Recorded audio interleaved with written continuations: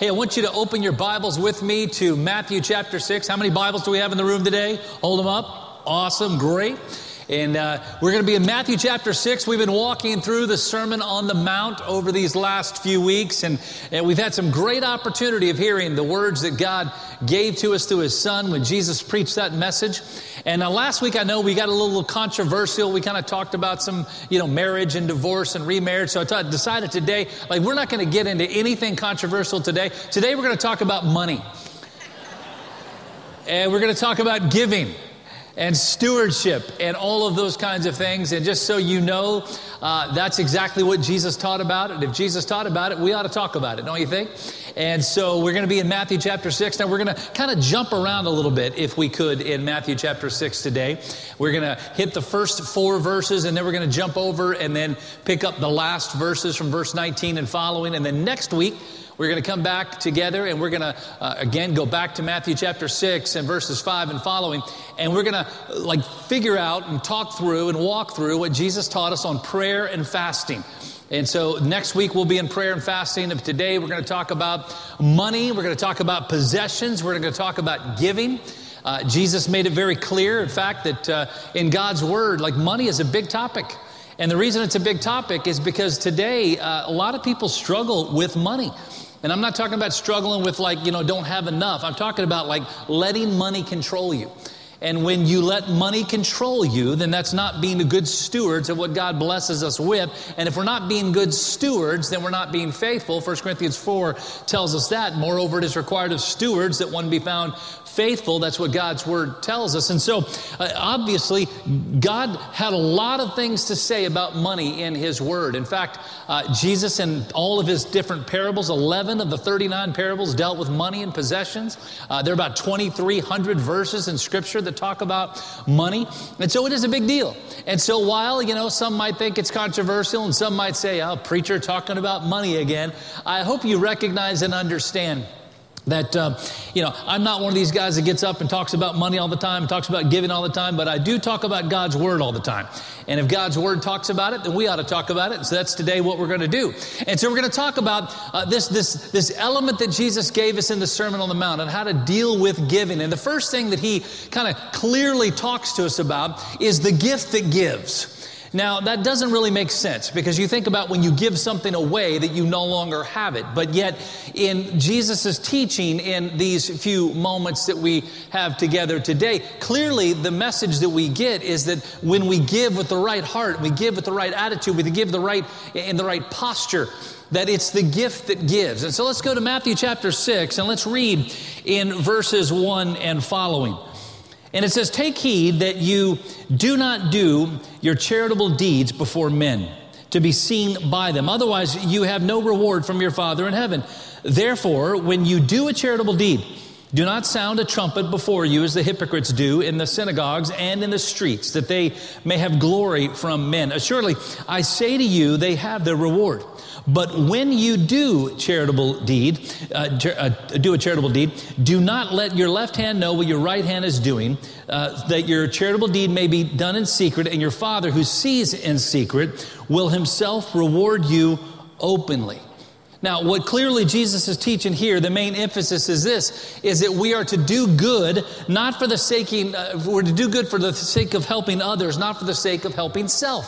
In other words, when you're going to give, when you're going to actually give to other people, when you're going to give, whether, it's a charitable gift to someone that you see on the street, or whether it's giving in church, or whether it's giving to some other charity. We've seen what took place this last week in Turkey and in Syria, the tragic situation with the earthquake there, and thousands upon thousands that have died, a lot of people who are hurting, and a lot of people who are giving to help, obviously, there. And so what it says here is that when you give, that you give in the right kind of heart, the right kind of posture, the right kind of position. In other words, that you're not giving so people will notice you. You are giving so people will notice Him. And that's the message that Jesus is making sure that we understand. Now, there's a couple of implied statements that we see in this passage, some implied thoughts that Jesus gives us. And I want to give you these words real quick, and you ought to underline or highlight them in your Bible. And so it tells us right up front, verse 1, "Take heed that you do not do your charitable deeds before men." You ought to circle that word "do." And here's why. Because what Jesus is implying here is that you ought to do some charitable deeds. It's not an option. It's not something that perhaps maybe if you have time, or perhaps maybe if you have a few extra dollars here or there, that you ought to help someone. No, what he's implying here is, hey, when you do it, like, it's not an option of whether you do it. It's not like if you happen to do it. It's not like, hey, if time allows or if your budget allows, then to help other people. No, what it clearly says here is this: do not do your charitable deeds before men to be seen by them. Otherwise, you have no reward from your Father in heaven. Here's what in verse 2. Therefore, when you do a charitable deed, when you do it, in other words, you need to make sure that you are recognizing our responsibility to help others. Now, I could point you to passage after passage, scripture after scripture, that talks to us and tells us about why we should give. We should give to help others. We should give to the work of the Lord. We should give to the local church. We should give to ministries that are serving. We should give to people, just randomly, individuals. We should give, but don't give with the context or with the idea behind it is, hey, I want people to notice me.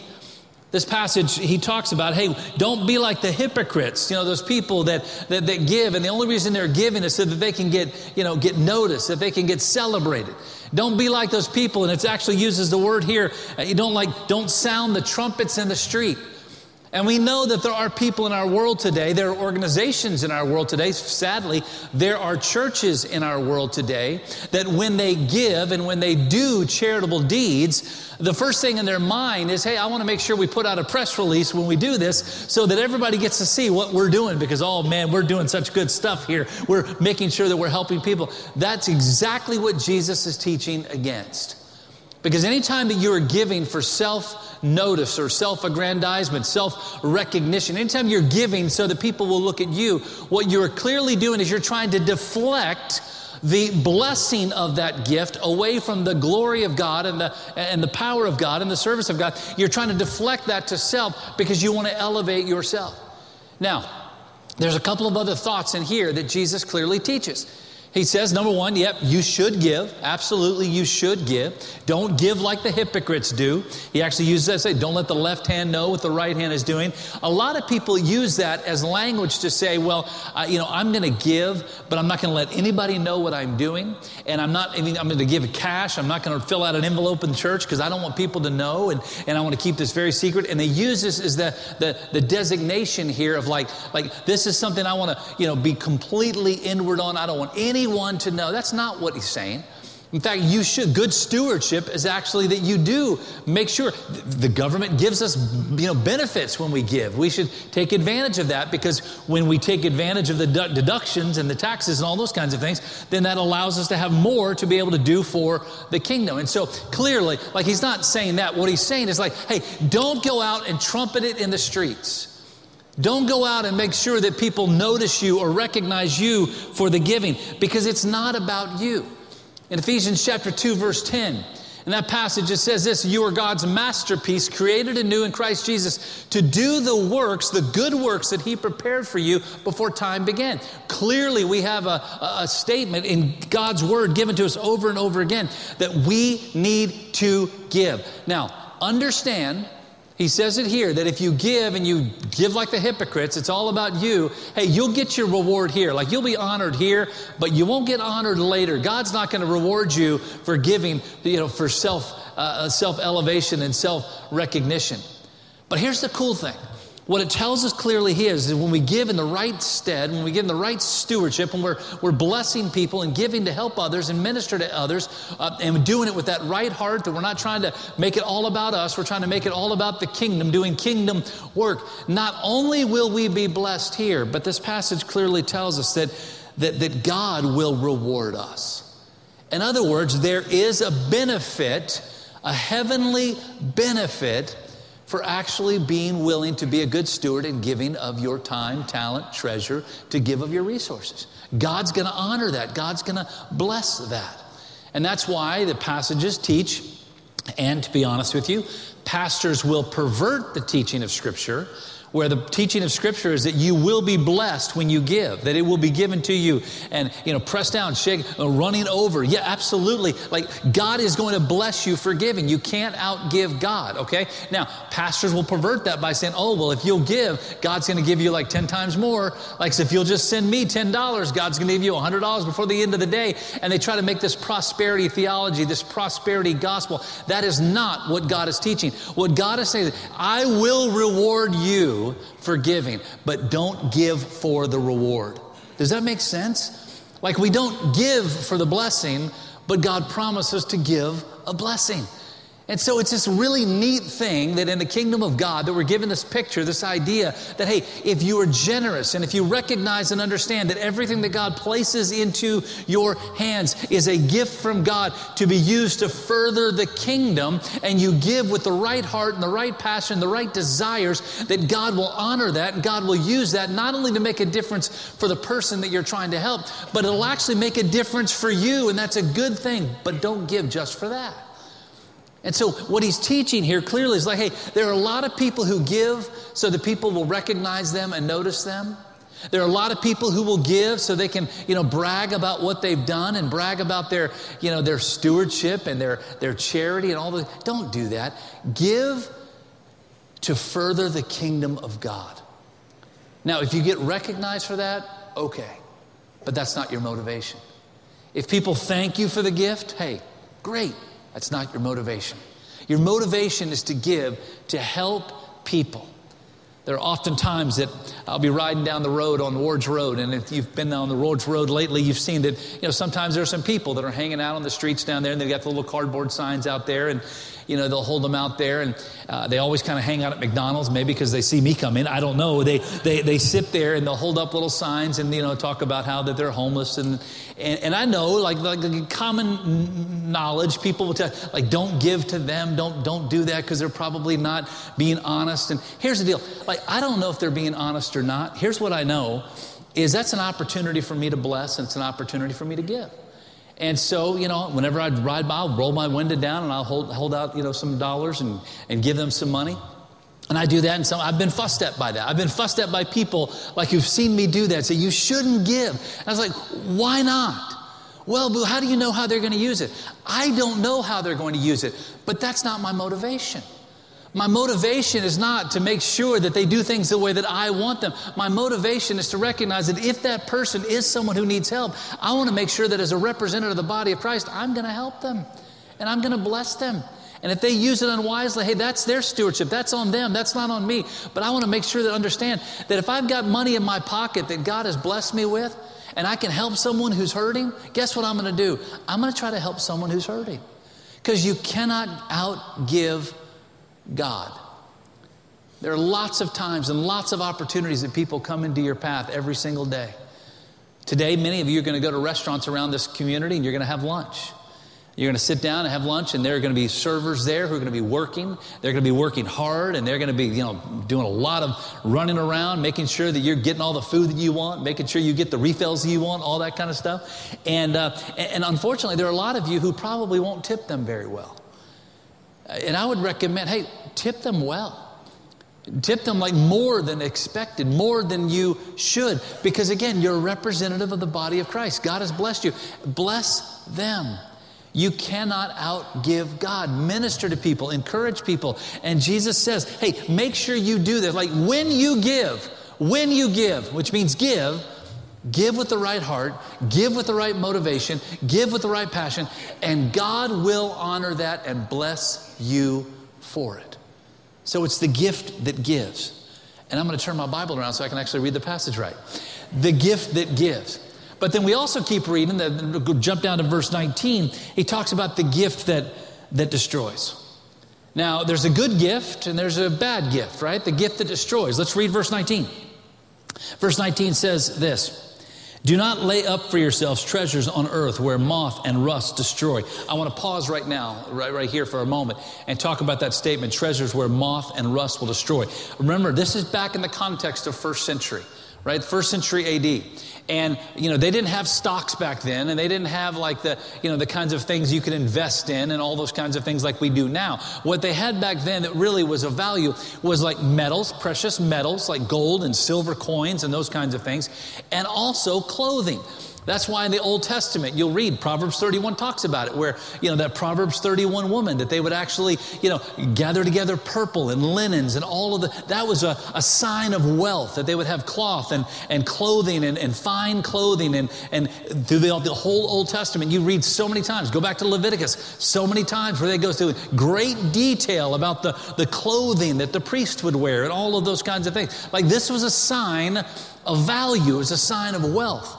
And so when you think about that, when it says here, don't lay up for yourselves treasures on earth where moth and rust destroy, now you get it, right? Because what destroys clothing? Moths, right? And what can destroy metals? Rust, right? So that's what Jesus is saying. Again, context of what he's talking about so we can understand. Don't lay up yourselves treasures on earth where moth and rust destroy and where thieves break in and steal. But lay up for yourselves treasures in heaven where neither moth nor rust destroys and where thieves do not break in and steal. For where your treasure is, there your heart will be also. You want to underline that verse.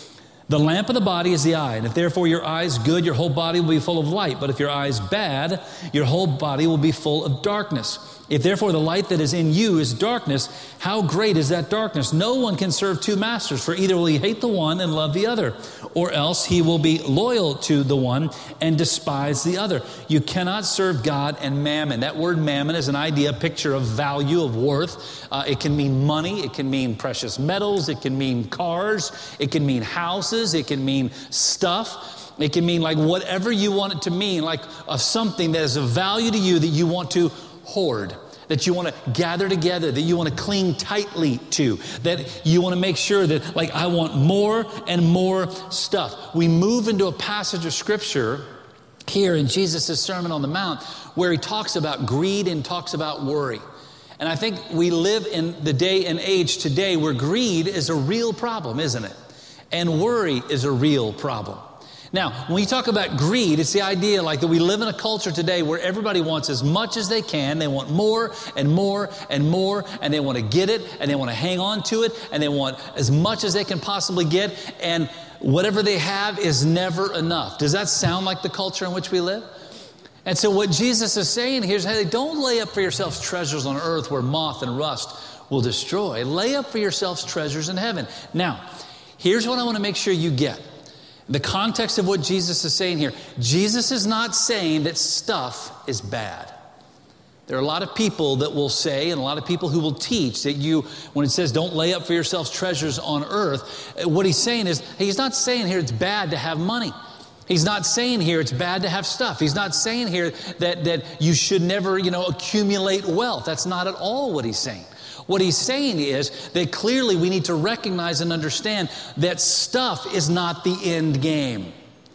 That stuff that we accumulate, and value and money and wealth that we accumulate is not like the goal. That's not what we're running for. That's not what we want to try to accomplish. What we're trying to accomplish is to use the resources that through good stewardship and through good, handling of all of these things, that God will bless us and we will get more of stuff, more things, more resources, more money that then we can use to lay up for ourselves treasures in heaven. In other words, this is a clear teaching on stewardship and resources. I know there are a lot of people in our church, some wonderful people in our church who work hard and they've got a lot of money and they make a lot of money. And with the money that they make, they work hard to make that money and they see it with the idea, this is a tool that I can use to further the kingdom of God. That's what Jesus is teaching here. What he's also teaching against here is that when you get to the place where you want more and more money and get as much as you can and stack it up and you're going to lock it away, and it's not for the purposes of what you can do to further the kingdom of God and to bless people and to encourage people and to help people and to reach out to people who are hurting, that when you are only focused on getting as much as you can and holding on to it and hoarding it and hiding it, and it's all about you and it's all for you, that is what will be destroyed. And it destroys in a couple of different ways. It destroys clearly, like from the fact that you can lose it. That's obviously destruction. but it also destroys in the sense that it destroys you. Have you ever heard the story or read the life story of Howard Hughes? A guy that back in his day, he died in 1976, died at 50-some years old. And through his lifetime, he accumulated wealth in today's dollars of about $11 billion. A billionaire, very few billionaires back in that day, but man, he had lots and lots of money. And you read his life story and you see that this was a guy that was absolutely miserable. He was absolutely miserable. His life was just it was a dumpster fire. I mean, every situation, the point where he actually got to the point where he was just crazy. He was like insane because all he wanted to do is accumulate more and more and more. He didn't trust anyone. He didn't have any friends. He didn't love anyone. He didn't like anyone. It was all about the stuff, and it was all about the power, and it was all about the position that he wanted to be in, and it destroyed his life. Jesus said, don't lay up for yourselves treasures on earth where moth and rust will destroy, or thieves will break in and steal. You see, recognize and understand that when you have this opportunity of resources that God blesses you with, and God, by the way, and God blesses you in business and in work, that you can work hard and you can earn money, you can earn resources. That's a good thing. But recognize, it says you cannot serve two masters. That either we're going to serve one, love one and hate the other, or that the other one is going to destroy us. And that's what he's talking about here. That we have to have the right, proper perspective about stuff, about money. There's nothing wrong with having money. There's nothing wrong with being wealthy. There's some guys that I know, individuals that I've had the opportunity to get to know, that are billionaires, that today, they have billions of dollars. They just like money. You can't even imagine how much money they have. And for these individuals that I know that are billionaires, every single one of them, they do not look at their value, they don't look at their wealth as something that's what their identity is. They look at it as a tool and a resource. One particular billionaire that I know, he uses about every single dollar that he has to reach people around the world with the gospel of Jesus Christ. He is passionate about making sure that we're reaching young people in countries all over the world. And he gets up in the morning. He'll text me sometimes at like 5 o'clock in the morning. I don't read him till later, but he texts me about 5 o'clock in the morning, talking about, how we can do something here, do something there to minister to people, to reach people, and to share the gospel. That is the proper perspective. Is there anything wrong with him being a billionaire? Not a bit. Because he is using his resources and stewardship to do the right thing. Here's the question. Most of us in this room, if not all of us in this room, will never be billionaires. Maybe some of you will. That's awesome. That's great. But probably not all of us, none of us will ever become billionaires like that. But when we talk about what God is referring to here in our resources and our stewardship, the amount is really not important. It's the heart. So if you don't have billions of dollars, if you don't have millions of dollars, if maybe you just have like a little bit of dollars, how do you treat that resource? How do you treat that money? How do you treat that stuff? Do you treat it as a gift from God? That God blesses you with it in order to use it for the right purposes and the right... Now listen, I'm not saying you should give rather than provide for your family. The Bible says if you don't provide your family, you're worse than an infidel. You absolutely should provide for your family. And so the question is, the idea is like, hey, how can we make sure that we are treating every single thing that we have not as the end game, not as something to obtain, but rather as a tool that can be used to continue to carry out the work that God has called us to do. And that's what he's referring to. In San Jose, California today, there's a house there called the Winchester Mystery House. And it's a house that it's like a tourist site. And you see the picture here what it looked like back in the 1880s. And there's a lady, her name was Sarah Winchester, who happened to be married to William Winchester, who happened to be the guy who created Winchester rifles. And they got married and started to see some success. And then he died. Their child died, and then he died. And she was very sad. She left where they lived, and she moved to San Jose, and she bought this 8-room house. And that looks like a nice house, doesn't it? How many of you like to live in that house? That's a good-looking house, isn't it? Very pretty house. And so she bought that house, and in 1886, she bought that house, and she had all the money that she had been left by her husband. And she went to that house and walked in, 8 rooms, and it was just her. And she started thinking, well, maybe I should add on a little bit. And so, I've got some money and I'll start doing some things. And over the next 40 plus years, she never stopped adding on to her house. And what started as an 8-room house, it's a pretty house, it's a nice house. By the time she died in 1922, it looked like this. Everything that you see there with red roofs is all part of the house. You'll see in the bottom right-hand corner that original farmhouse that was in the front, everything going all the way back that she continued to build on that house. She did that for 40 plus years. She just kept building. What started with 8 rooms then became 160 rooms. What started at 2,100 square feet now is about 26,000 square feet. In that house today, there are 10,000 windows. There are 2,000 doors. There are 47 staircases. There are 42 fireplaces. There are scores of bathrooms and bedrooms and multiple kitchens. And she just kept building and building and spending more and more and more. And on that little house that we saw just a moment ago that she bought to move into, by the time that she died in 1922, she had spent, in the equivalency of $23, she had spent $71 million on this house. She lived alone. And she continued to build and build and build and build and spend and spend and spend and spend and died in 1922. And they had to find a relative to be able to actually give them whatever she had left. She never came out and talked to people.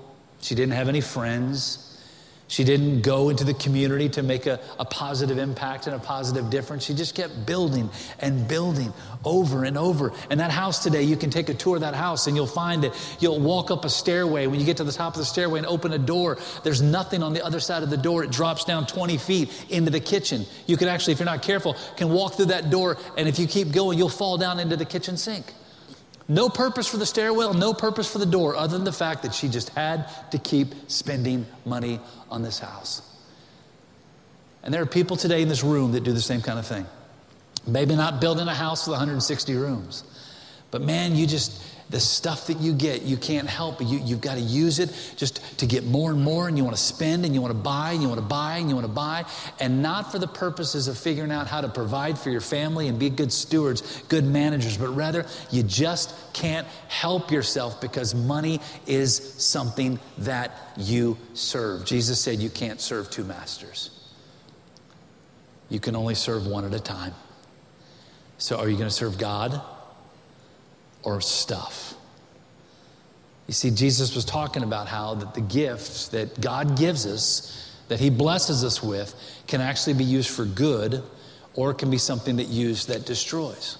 And so the question we have to ask ourselves, and not once, the question we have to ask ourselves over and over and over again is, are we going to use that gift to the right end? So the gift that gives, the gift that destroys. And then he went on to talk in the rest of this passage of the gift that sustains. Look what it says here in verse 25. Therefore I say to you, do not worry about your life, what you will eat or what you will drink, nor about your body, what you will put on. It's not life more than food, and the body more than clothing. Look at the birds of the air, for they neither sow nor reap nor gather into barns, yet your heavenly Father feeds them. Are you not of more value than they? So what Jesus is saying here is clearly like, hey, why are you worried about everything? Why is your life so consumed by worry about, what you're going to have and what you're going to wear and what you're going to eat? Like, hey, even the birds, they don't work. They have no opportunity of going out and making money. They can't go and invest in the stock market. They can't do any of that kind of stuff. And doesn't even God provide for them and take care of them? And aren't you of more value than them? And the answer is yes, because if you go back to the book of Genesis, only man and woman, only we were created in the image of God. Do you think God cares? Yeah. And so are you not of more value than them? And so he tells us here, like, hey, how do we find the gift that sustains? Like the gift that is going to bring us through the rest of our lives so that we don't have to worry. So worry we can set aside and do away with. And the first thing he tells us is this, is, hey, we got to make sure that we trust God fully. Look what it says in the next verse. Which of you by worrying can add 1 cubit to his stature? The NIV says, can you add 1 hour to your life? So why do you worry about clothing? Consider the lilies of the field, how they grow. They neither toil nor spin, and yet I say to you that even Solomon in all of his glory was not arrayed like one of these. Now, if God so clothes the grass of the field, which today is and tomorrow is thrown into the oven, will he not much more clothe you, O you of little faith? Therefore, do not worry, saying, what shall we eat, or what shall we drink, or what shall we wear? For after all these things the Gentiles seek, for your heavenly Father knows that you need all of these things. Jesus wants us to see that worry is a waste of time. I can go around this room and I can interview every single one of you and ask you the question, like when there was a time in your life where you were really, really worried about something. And if I asked you, did the worry do any good? Not a one of you could say, oh yeah, it really helped. Because worry doesn't help. Worry, like, just, man, get you in that anxiety, that pain. Like, man, I just wonder what tomorrow's going to hold. Man, I don't know what I'm going to do, man. I'm so worried. And God said, hey, don't you think I know what you need? Don't you think that I'm going to take care of you? The answer is absolutely. Trust God fully. Now, some might say, well, wait a minute. I hear what you're saying, but man, I don't know what I'm going to eat tomorrow. I don't know how I'm actually going to even, pay my bills. I don't know how I'm going to survive. And then you kind of bring the whole context of Jesus' teaching here. He wasn't teaching to one person. He was teaching to the body of Christ, right? And if you go to Acts chapter 2 and read about the body of Christ in the last part of that passage, what does it say? And it says that the body of Christ, that they cared for one another, and they prayed for one another, and they provided for one another. You see? So when the body of Christ is actually doing what the body of Christ is supposed to do, don't you think God's going to take care of you? Absolutely. The problem is that when things break down, it's because the body of Christ is not being the body of Christ that he intends for us to be. So we've got to trust him fully. But then he goes on to say in the second part of this, we got to seek him fully. Look what it says in verse 33. But seek first the kingdom of God and his righteousness, and all these things shall be added to you. Therefore, don't worry about tomorrow, for tomorrow will worry about its own things. Sufficient for the day is its own trouble. What that statement, sufficient for the day is its own trouble, is basically the idea of saying, hey, today you got enough problems today, don't worry about tomorrow. Don't worry about like what next week's going to look like. Don't worry about what next year's going to look like. Students, don't worry about what you're going to do when you graduate. I can't tell you how many students I know, many that I've talked to, like are scared to death. Man, I'm graduating in May and I don't know what I'm going to do. Here's what I would tell you. Don't worry about what you're going to do. Worry about what you're going to do today. And when we're diligent and we're responsible in following God today, seeking first the kingdom of God in this day and in his righteousness today, and being diligent about what we're doing today, you know what really cool happens is like tomorrow takes care of itself. And the next day takes care of itself. Now, I know some of you students are hearing me saying that, like, yeah, but great, that sounds great. But I am graduating in May and I don't have a job yet. You're worried about, I get it, I understand that. But listen, understand, God, this is not me saying, God speaking, saying that, hey, worry about making sure that you're focused on him today, doing what he's called you to do today, and God will lead you down the right path, and he will open the right door. Why? Because go back to what we read in Matthew chapter 6, verses 1 through 4. You know what it tells us? When you do the right thing now, and when you do it with the right heart attitude, our Father who sees you in heaven, he will reward you. Again, not a preacher's words. Those are the words of Jesus. So let me give you a couple quick application points today. First one's this. Use an open grip to hold on to all that he's blessed you with. In other words, you see the kind of the context here. There's two different ideas. Like use an open grip to hold on. So what does that tell you? Don't waste what God blesses you with. Okay? Don't waste what God blesses you with. Like actually be a good steward. Be responsible. Save money. Don't spend everything you have. Don't run your credit cards up like crazy. Don't do all the wild and crazy things that this world seems to be so oft doing, where they're wasting every dollar they get and spend. Like don't do that. Like hold on to it, but hold on to it with an open grip. Like it's in your hands and you've got it protected and you know it's not going to blow away. You've got it. But man, don't clench it so tightly that you can't use it for the purposes that God wants you to use it. So hold on to the stuff you have with an open grip. Second one, Recognize the real value of your time and your talent and your treasure. And again, if you're a billionaire, or if you're trying to make ends meet, living paycheck to paycheck and wondering how you're going to make through the rest of the month, regardless, it makes no difference. Scale is the same. Recognize the value of your time and your talent and your treasure. There are people today who do not have hardly $1 to their name that are making kingdom impact because they're willing to serve and they're willing to use their time and their talent to do what God has called them to do. And then there are people who are billionaires who have money running out of their ears and they accomplish nothing for the kingdom because they hold tightly to everything they have. Recognize that what you have been given is resources of time and talent and treasure that God can use in and through you to make an impact and make a difference. And thirdly, when fear grips you, let go and let God do what he does best. And what does God do best? God takes care of us better than you can ever take care of yourself. Trust God fully. Seek God fully. Seek God first. His kingdom, his righteousness, and all of these things, whatever they might be, will be added to you. Let's pray. God, thank you for clear teaching on things that matter, practical issues of resource, of money, of time, of talent, of treasure. God, thank you that you, through your word and through the words of Christ, like we know, like here's what we need to do. God, help us to be faithful. Help us to be diligent. God, because this is an area where all of us struggle. All of us have a challenge here when it comes to stuff because like we naturally, a human perspective, a human condition, like we want more stuff. And so God, help us to recognize and understand that stuff are just simply resources that you place into our hands to use for good. God, to take care of our families, to grow the kingdom, to help people in need, to help the hurting, to serve the poor, to serve the people like in Turkey and Syria who've lost everything, to minister to the guy on Ward's Road who is standing there and may not have a home to go to.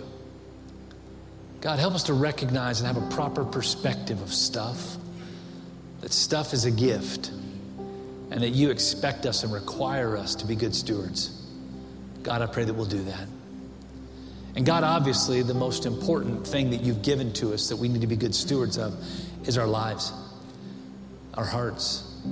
That God, you created us in your own image, and you created us because you wanted fellowship with us. You created us so that we could worship you. And God, Lord, I pray that the first step of stewardship for every person in this room watching or listening is that they need to come into that right relationship with you, God, of recognizing that they are a sinner in need of a Savior and that Jesus came to be that Savior, that he died on the cross for their sins and rose again 3 days later. And through believing in him, that they can transition from being a sinner with no hope to being a saint that has been saved by the blood of Jesus Christ. God, I pray that in this moment, you'll help them to see that truth. With our heads bowed and with our eyes closed, and in a moment we're going to stand, our altar is going to be open, our team is gathering here, and when we do, if you're here today and you want to take that first step of stewardship, and that's stewardship of your soul, I encourage you to step out and to come down and talk to one of our team members and say, listen, I want to meet Christ today. Man, they would love to talk with you about who Jesus is and what he's done. Maybe today you need to come down and you just need to kneel here and actually just like say, God, I'm sorry that I've not been a good steward. I've not been a good steward of my time. I've not been a good steward of my talent. I've not been a good steward of my treasure. And God, today I want to change that. I want to turn things around. Maybe you want to come and pray that prayer. Maybe you want to come and pray for a family member who's away from God and running after the things of the world. Maybe you want to come and join our church family. Maybe you want to come for baptism. And so we're going to stand, and Scott's going to lead us. And as he does, the altar's open. And I just encourage you to take a step to do what right now God is telling you to do. So let's stand, and Scott's going to lead us. All to Jesus I surrender. All to him I freely give.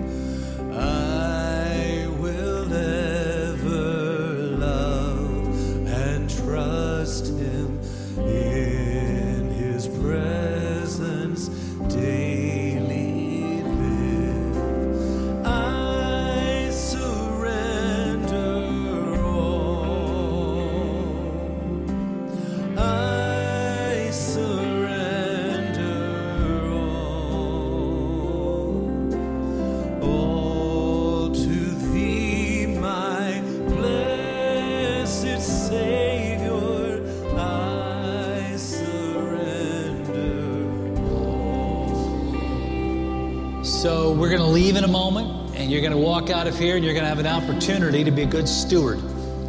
So steward your time, steward your talent, steward your treasure. Serve others, because you can't serve God and stuff.